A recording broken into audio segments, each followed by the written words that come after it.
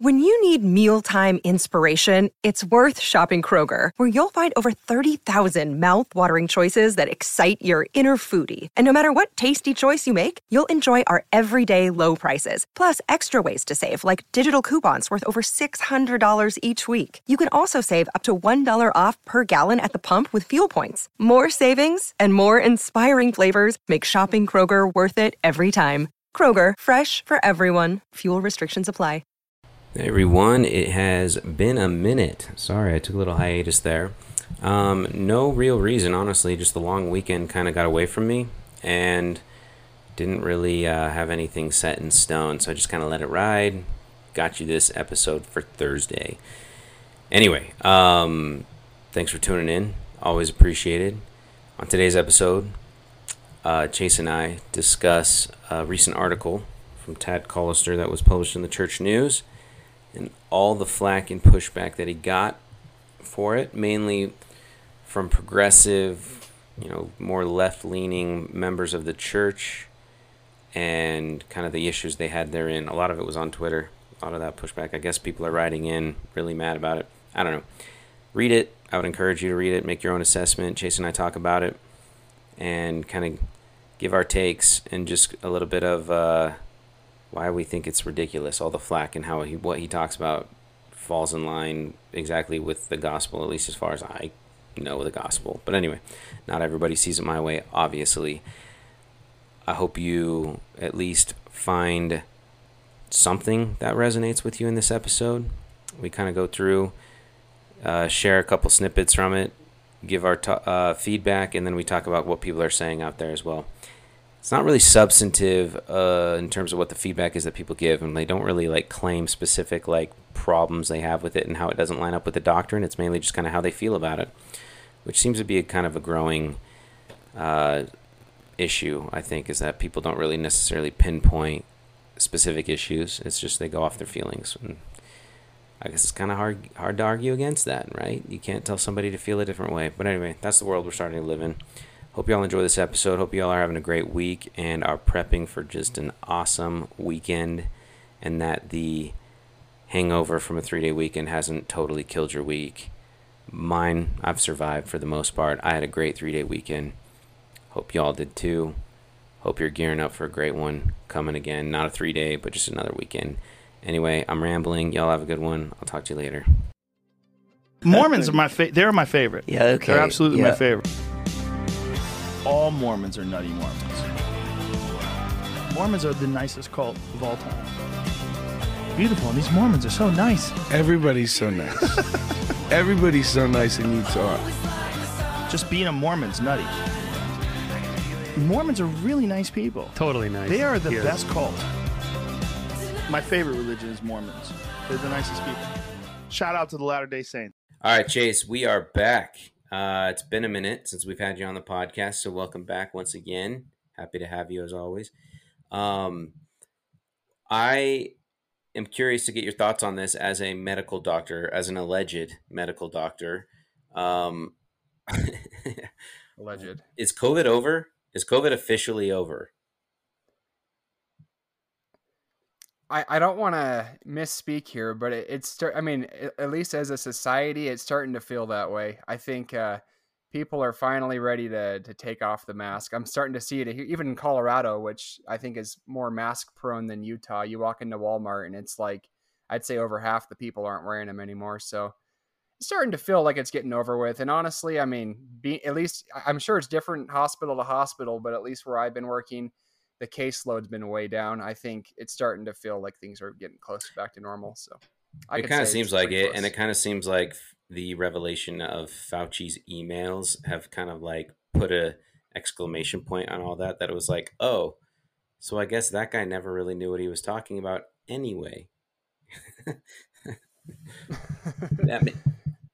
Well, I'll say too that, it's kind of funny when the CDC came out and said, okay, well, you don't really need a mask anymore if you're vaccinated and all that.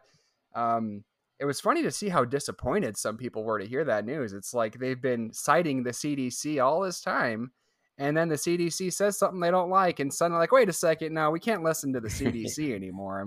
let's not get too hasty here. I mean, it's just kind of funny The to watch. CDC that has become the Wikipedia of any just like kitchen table argument.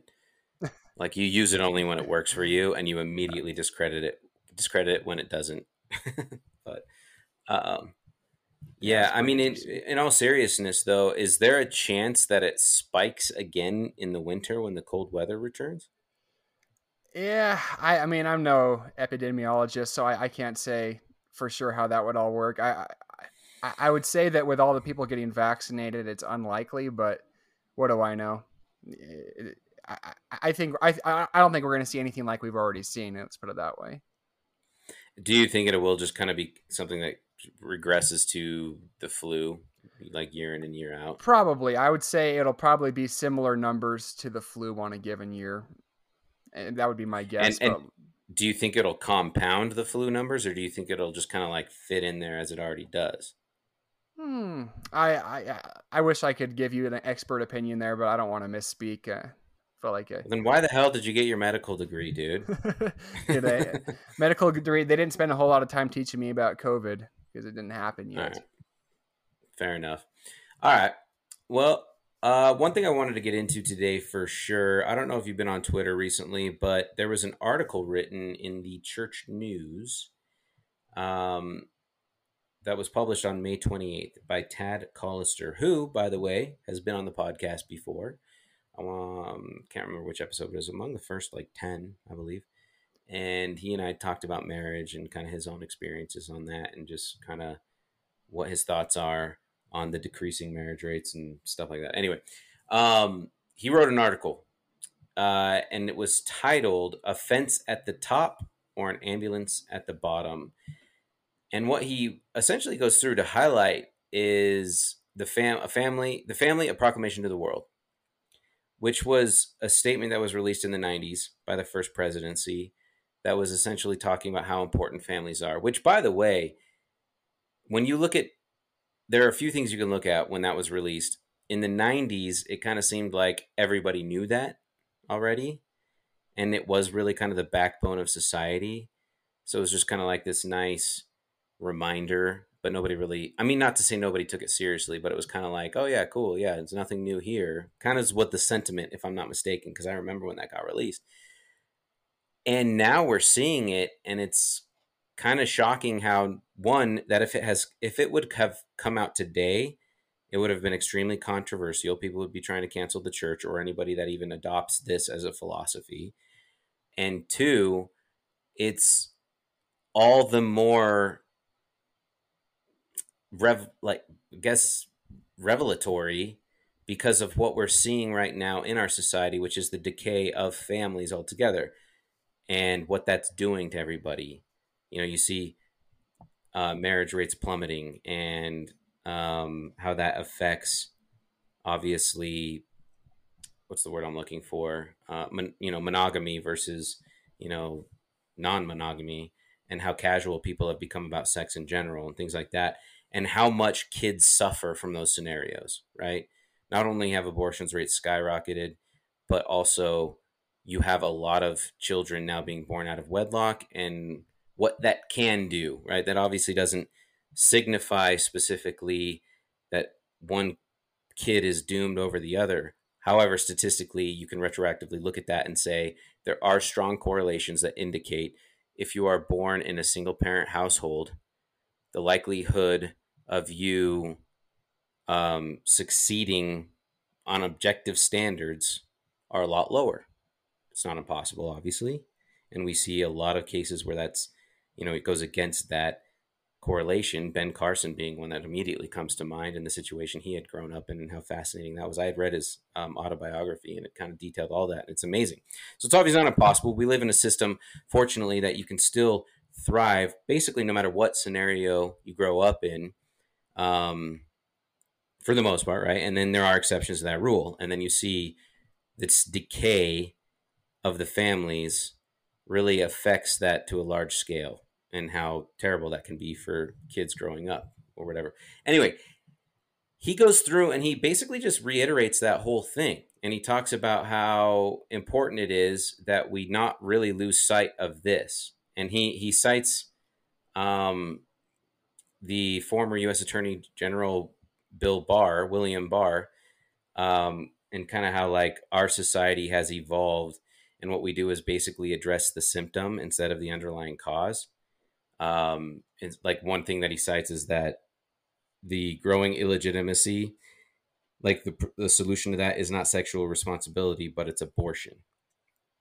Or the reaction to drug addiction is safe injection sites, but not trying to really combat addiction in general. Stuff like that, which I thought was fascinating. But anyway, huge reaction on Twitter from mostly non-members, or sorry, not non-members, but like the former like ex-members of the church, as well as those progressive members of the church that are kind of towing that line anyway. So no surprise there, but I've got some of those tweets actually ready to fire up here in a bit, but I'm curious to get your initial thoughts on any of this. I know we talked about reading it. So what did you think? Yeah, I know. I read the whole thing, and one of the things I thought was cool recently was a guy we both follow on Twitter, Zuby, African British rapper guy that kind of is more of a like family values kind of guy, like personal responsibility type of stuff, and also world record holder. Don't forget that for the women's deadlift in Great Britain. Deadlift, yeah, he does hold that record. I think he had to identify as a woman before he did it, but momentarily, but yeah. It works. Yeah, but so I saw him tweet something about like how we need to get back to like family values, and actually someone responded to the tweet with the proclamation to the world, and it got quite a bit of action. I thought that was kind of cool to see the church cool. kind of get spotlighted in that, right, in that thread. But yeah, no, I really enjoyed the article. I thought the whole point about how society these days is, I think we want to have our cake and eat it too. We want to be able to go out and live this kind of bohemian lifestyle, but then still be able to come back to our homes at the end of the day and have all the benefits of the world we used to know, and kind of the traditional family values, and having a support system around you. But the reality is, it's you can't have your cake and eat it too. And so obviously we both know about Jordan Peterson, and one of the most profound things I ever heard him say, actually, I pulled up a YouTube clip. I'll just play it into the microphone here, because this is one of my favorite things he's ever said, and it goes along these same lines, I think. So I'll just play that now, and hopefully it picks up. Because he thought the Old Testament was a really accurate representation of the phenomenology of being. It's like, stay awake, speak properly, be honest, or watch the hell out, because things will come your way that you just do not want to see at all. And it might not just be you, it might be everyone you know and everything about your culture that is demolished for generation after generation. It's like, stay awake and be careful. And I think that people only don't believe that when they're being hubristic. And I think that most people know that deep in their hearts. When you get high on your horse, that happens fairly often. If you have any sense, you think, geez, I better be careful and tap myself down a fair bit, because if I get too puffed up, man, something's going to come along and take me out at the knees.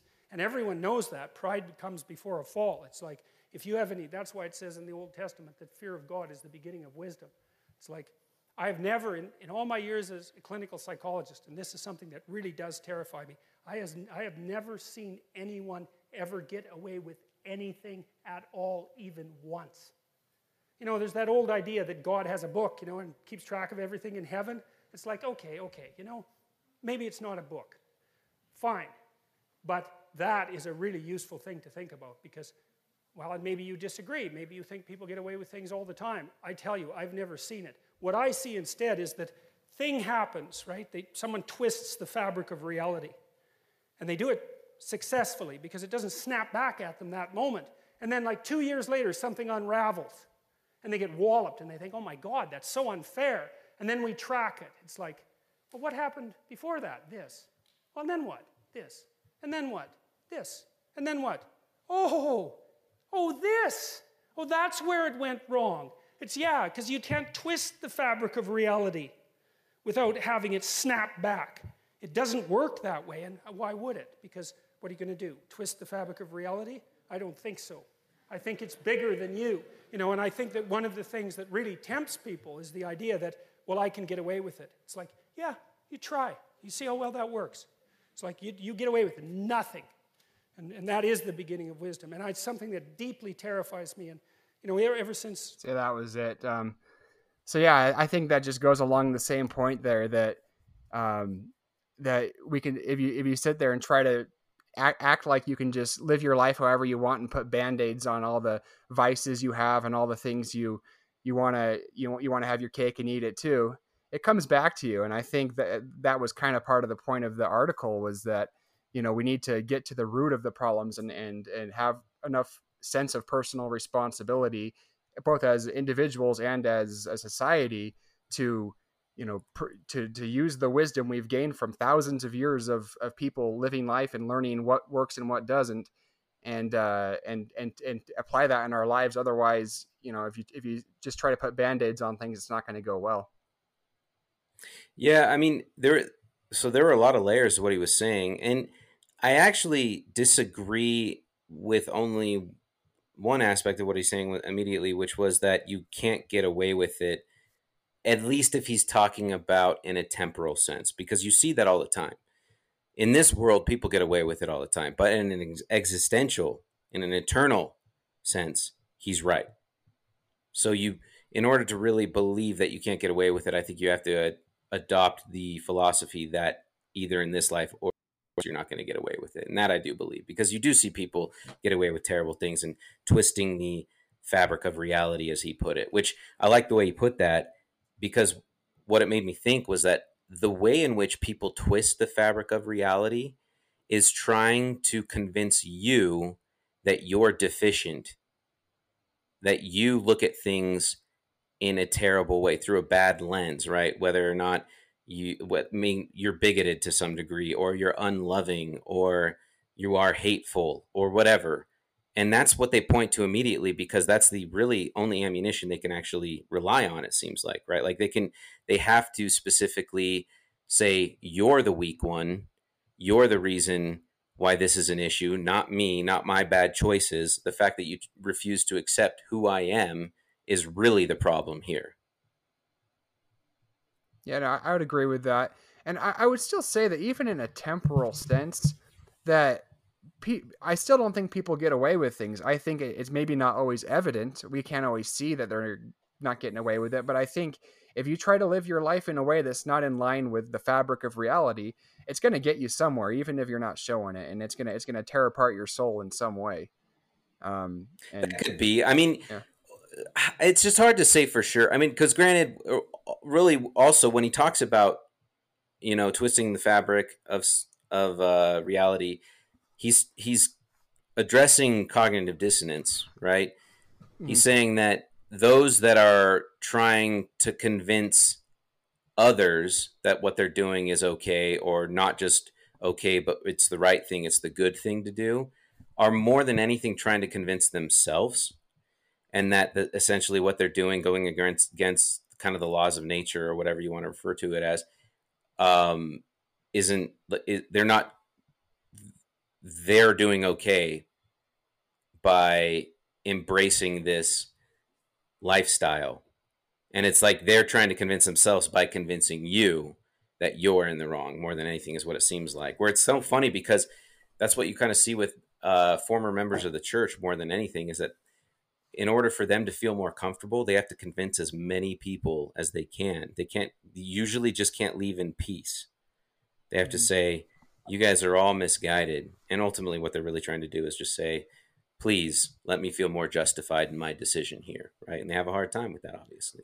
Well, and there is a true benefit to whether or not you believe in, whether or not God is actually real.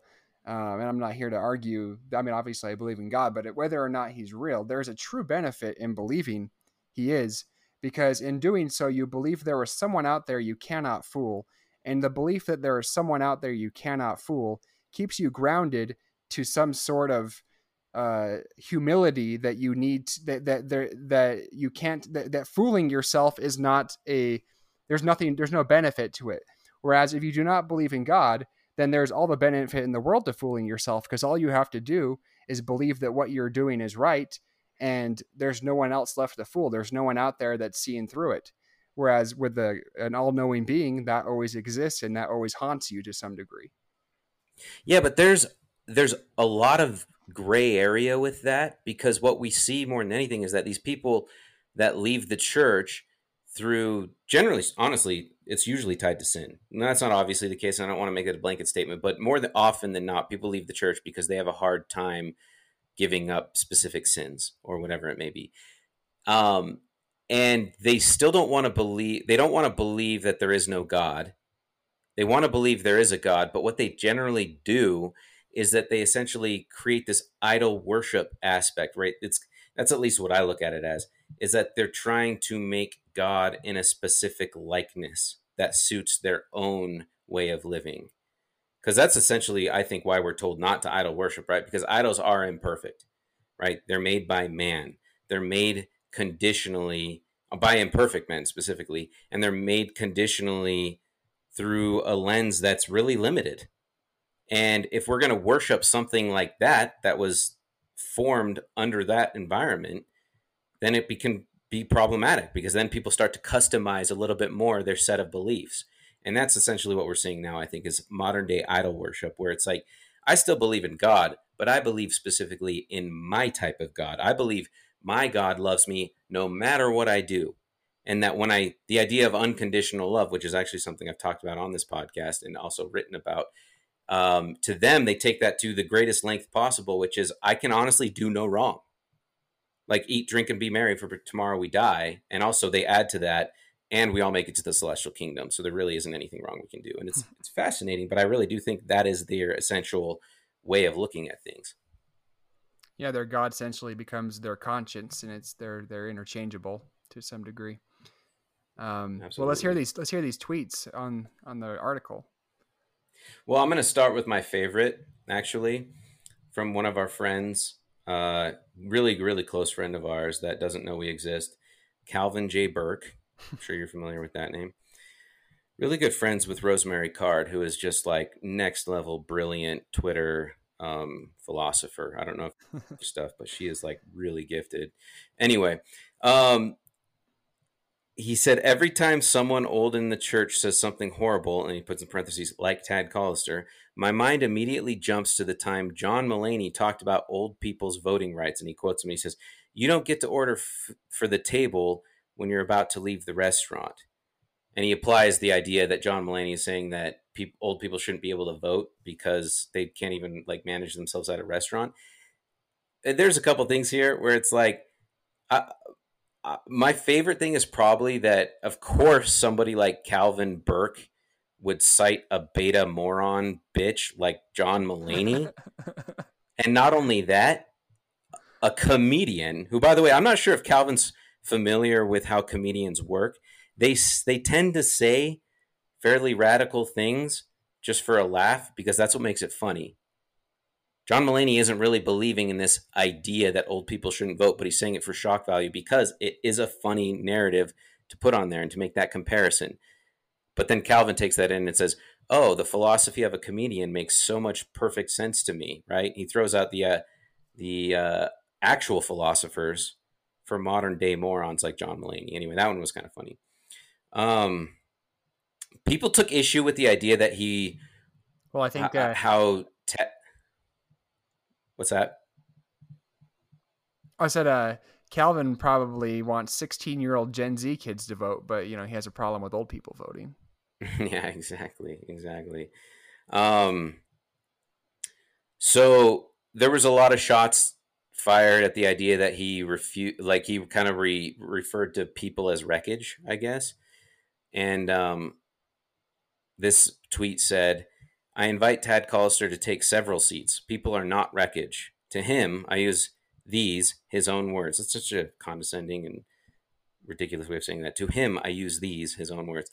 One cannot circumvent God's commands and expect to escape the divine consequences. And then she adds to that, I, for one, am pleased and in love with those in my life, family, friends, who do their best to actually love as Jesus loves. As we act in this manner, I look forward to experiencing the consequences that flow from such efforts. I look at that and I'm like, yeah, that's whenever you use the love card, I think your argument gets thrown out, because everybody's customized love now too to fit their narrative, because nobody has actually defined it. And that's, again, something I've said before. Nobody can define love in a way that actually both sides can agree on. So can we just stop using that as an argument? Because surely if Jesus loved perfectly, then you can argue that even when he was in the temple, like going at it, like busting his whip out and going after the money changers and saying, "Get out of my father's house," then that must have been a loving approach. Believe it or not, he was actually more concerned about maybe his father's house and what they were doing and the irreverent acts they were committing in his father's house. And he was saying, it's better that you guys do this outside of my father's house so that you guys don't get condemned, which you could say was an act of love. I think there's an argument there, right? So let's just stop using that for an argument, because clearly I was going to say, under the definition of love that we tend to hear a lot from these Twitter kids, then parents, if they love their kids, they would just let them go out and do whatever they want. No discipline. You can eat as much popcorn and candy bars, stay up till 4 a.m. when you're in 4th grade. That would be love, apparently, because that's, just celebrating whatever you want to do. That's love, apparently. So I guess you do only loving parents do that. No, yeah, you bring up a great point, because you do wonder, like, how many of these people that say stuff like this actually have kids. Now, granted, obviously, neither of us have kids. I have a ton of nieces and nephews, and I've witnessed this recently firsthand, where a young kid will literally tell his mom, "You're being mean to me," because his mom is telling him to, like, put his shoes on. And it's like, okay, if that's the blueprint we're going off of, if that's the definition, then you're right. Like, in order to love a kid, you have to do everything he says. That's essentially the world we're living in terms of how love is defined, apparently. So yeah, that's a great analogy. All right, another one. This one says, went to church with my family for the first time in a minute. People had lovely messages. That was a church I can get behind. Had mix and mingle, second hour, and served pie. Good for them. Sister and Hubs met neighbors and found some babysitters for their kids. And Tad R. Collister is ruining this. Oh, that's pathetic. And then the reply to that tweet was, "That sounds really lovely." That's the thing. A lot of these people see the church as just some kind of social gathering. It's like, the church has never been that. The church is about a people coming together with maybe varying opinions about things, but sharing a belief in a doctrine. And you should be able to manage going to church and hearing opinions you don't like, or being around people that have different cultural norms than you. And the fact that people get their day ruined because Tad Collister disagrees with them, it's bizarre. Yeah, it's amazing. Couple more to finish it off. This one said, when the church through LDS Living Mag continues to publish pieces like this by Elder Tad R. Collister, is it any wonder why young progressives are leaving the church in droves? Are we supposed to be concerned about that? They don't have the right to, like, hold the church hostage by saying, "Oh, if you don't change everything that I want you to change to, then I'm going to leave." As if the reason why people leave is, like, the church's problem. And the church needs to do something to mitigate that, like, where they can, like, the people that are leaving are able to dictate exactly how the church does its policy. Yeah, sorry, I don't even want to live in that world. Yeah, it's not a negotiation. I don't know why people think a church is a negotiation. This guy responded to Calvin Burke's original tweet that I said at the beginning. He said, "Tad R. Collister came to our mission and told us on P-Day to pick the long out line at stores and talk to everyone who passed us about church." And I was like, and then he puts a gift. What does it say? It's like, yeah, I'm not going to do that. I actually kind of agree with it. Yeah. If Tad, who I know personally, came to me and said, you should pick the longest line on P-Days and talk to everyone in line. Yeah, I'll be honest. P-Days, I probably wouldn't have done that either. So maybe I actually agree with that one. I don't know. With that said, I actually was in a scenario one time where Tad and I were at lunch, and Tad doesn't speak Spanish, but I do. And it was at a restaurant with some Spanish-speaking people that ran it. And so I started talking to them, and they were like, "Wow, how do you speak Spanish so well?" And I don't, but for the record, that's what they said. And I was like, telling them about my mission. And then afterwards, Tad's like, "So did you ask him to come to church?" And I was immediately like, "No." And I actually did feel bad. Tad is an amazing example of just like always living the gospel to the best of his ability. I actually, to kind of sum up this scenario, I texted him after I read that, and I said, "Hey, I loved what you had to say. Obviously, right? I'm just a sycophant anyway, so it doesn't really matter what I say about Tad. But,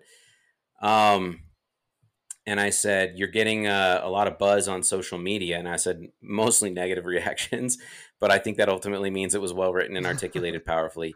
And then I followed that up and gave him kind of an update on my dating life because he's always asking me about that. And all he did was respond to the update on my dating life. That was it. And he's like, "Oh, great. Yeah, I'm glad that's going well. Yeah. Like bring her by sometime." So I'm like, all right. Well, Tad's not in the mood to talk about it, I guess. No, that's good.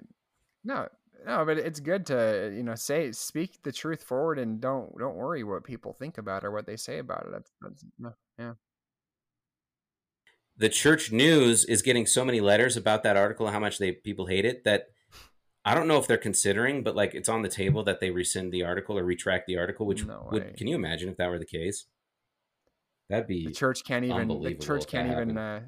even stand by people preaching pure church doctrine, I guess. It's that's a shame. And you see people specifically saying, "I can't believe he cited a member of Trump's cabinet as a way of backing up his." It's like, are you serious? Like, just because you don't like a person, like that's it, you're done. Like, you're not going to take anything that they say as any type of value. But I mean, I guess I shouldn't be surprised by that. Whatever. But I guess on a lighter. Oh, go ahead. I was just going to say that's about all I had to say about that article and that situation. It's like the most straightforward, basic article, and it's just a complete uproar, and people want to leave the church once. I don't know. So there's nothing you could do. There's nothing you can do these days anymore without a huge reaction. Yeah, I think I'm hoping society turns a corner here in the next decade, and we start to learn that you can't base everything off of the reaction of the masses on Twitter. If we're just going to base what we do in our PR approach, if we're just going to base it on what the masses on Twitter react to, no one can say anything anymore. Oh, yeah. Because I mean, I would just love to sit some of them down, those Twitter activists, and be like, what is your utopia? Like, what is your end goal here? Like, what are you looking for the church to become in order for you to feel satisfied? I'm sure some of them would have an answer, but it would be fascinating nonetheless. Well, if you really got to the root of it, it's probably they want guys like you and I just to die. I mean that's probably when they would be satisfied. I don't know what else. Well, here's the thing. I'm kind of in the same boat as them. I'm not sure I'm like down for witnessing the destruction of the world. Maybe it is better that I die and just move on with things. So I guess we can agree on that. Yeah. Well, actually, on a lighter note, have you tried the new Mountain Dew Melon Zero flavor? It is incredible. So you have had it. I love it. Yes, I love it so much. It looks like something that a clown gave to you at a circus, but it tastes good, man. That is some top-notch stuff. It is. It's definitely like not masculine, for what it's worth.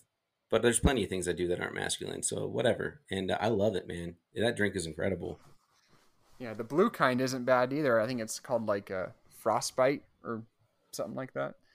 I'll have to look into that. I don't know that one. Yeah. A shark. It's called.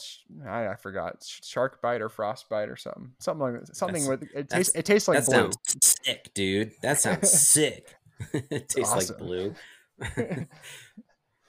All right. What else you got? Do we? I guess we could finish it up here with some BYU updates. Sorry for those that didn't come for that, but here we are once again talking BYU. Alex Barcelo decided to stay. You think that means that they'll at least match what they did last year in the tournament in terms of seeding, if not exceed. That might be fair. That might be fair because you'd think the progression of some of our younger guys can make up for the loss of Harms defensively for the most part, and absolutely. Even supersede it to some degree, and then go from there. I'm excited to see Loner and what he can do. Oh yeah, Loner, George, I think Nell, all those guys are going to take a step up. It's going to be a good team, and I hate to say the G word, but they might challenge Gonzaga. I'll go as far to say as they might challenge Gonzaga for the conference. Yeah, well, we knowing you for as long as we have, we know you actually don't hate that, and that is classic Chase in his fullest form. So, but no comment on that, honestly. I have zero clue how good Gonzaga is going to be. I feel like they're going to be just as good, if not better, than last year, if that's even possible. But yeah, I mean, they do seem to get better every year. What I will say about that Barcelo announcement is it's really refreshing to see a guy feel like he has some sort of responsibility and loyalty to the school that he went to. I feel like that's a phenomenon that went away like 10, 15 years ago. And these Gen Z kids have come in, and it's all about how quickly they can transition to the pros and how quickly, it's all about what they can get in it for themselves. And I'm not saying there's anything wrong with being self-interested when you're a college athlete. Of course you're going to be, but especially if you're part of an environment that like helps facilitate that. Sure. But I appreciate a guy like Barcelo, who at least publicly, maybe privately, he's just virtue signaling, but publicly to come out and express some sort of gratitude to the program and some responsibility to leave it better than how he found it. I think that's awesome. And it kind of brings back the old days of college sports. I actually agree with you there. The whole approach he had was awesome. And you know what? Throughout this whole process, and this is rare for transfers, it seems like Barcelo has completely turned himself into like a BYU guy. And, we kind of talked about this before on recent episodes or on other episodes previously, where like what makes a BYU guy. And I've kind of made the argument that Zach Wilson never really came across as a BYU guy to me. And I think most of us would kind of agree with that. There's not a real definition we can point to. It's more of a feeling. And I feel like through this process, Barcelo has cemented himself as a BYU guy. Like he loves the university. He's there for what you might consider the right reasons, but just that he's going to be somebody he's going to be tied to the program forever now. Like he'll come back a lot probably in whatever capacity, who knows, but he'll just be a friend of the program forever. I don't really see somebody like Zach Wilson like being obvious about that. Now that he's not going to shun the program, and there's now becoming a Wilson legacy that we've got two of his brothers at least at the university or coming to the university, and perhaps a third brother, a fourth Wilson overall that might come too now. Wow. So he's a huge recruit quarterback. He's like being touted as one of like just better than Zach Wilson as a quarterback. He's getting all sorts of offers. BYU is on the list now, but who knows how that shakes out. And I've already heard before that he doesn't really want to go to BYU, but the other two brothers are either at BYU or going there already. So who knows? You never know. I agree on Zach. Great, good for him. I'm super stoked that he got drafted number 2 and all that. And I'll root for him because I want BYU to look good. I don't want BYU to be known as the bust school, but I can't get myself to truly care about Zach Wilson. He just doesn't feel like he's got that BYU in his blood, which is probably accurate based on what we've seen. Kind of seems like it, but who knows? Yeah, we could be wrong on that, but yeah, seems like that. Anyway, any other BYUs that we wanted to finish up with? Not really. Just waiting. I think when the summer gets going, I think we'll start hearing more about football, but nothing. We're kind of in the dead zone right now, so nothing a whole lot there. Anything else to sign off with before we call it an episode? No, man, looking forward to living back in Utah next month. So that's one thing to look forward to. I wish we were looking forward to it as much as you are, but it's not the case. So whatever. Well, you guys get me whether you want it or not. So fair point. You know what? We need people like you out here. So you're always welcome, man. Welcome back. Good to know. Good to know. All right, Chaser. With that, we'll go ahead and finish it up. You have a good one. Thanks for coming on again. All right. Good talking. There's an hourglass sitting on my table I'm watching as everything's changing. My mind goes to a different time. Old love, I remember falling so madly. There must have been magic in the valley and a rhythm in the night. 'Cause I could almost see it. Did you fade right out of view? If it takes time, If it takes time.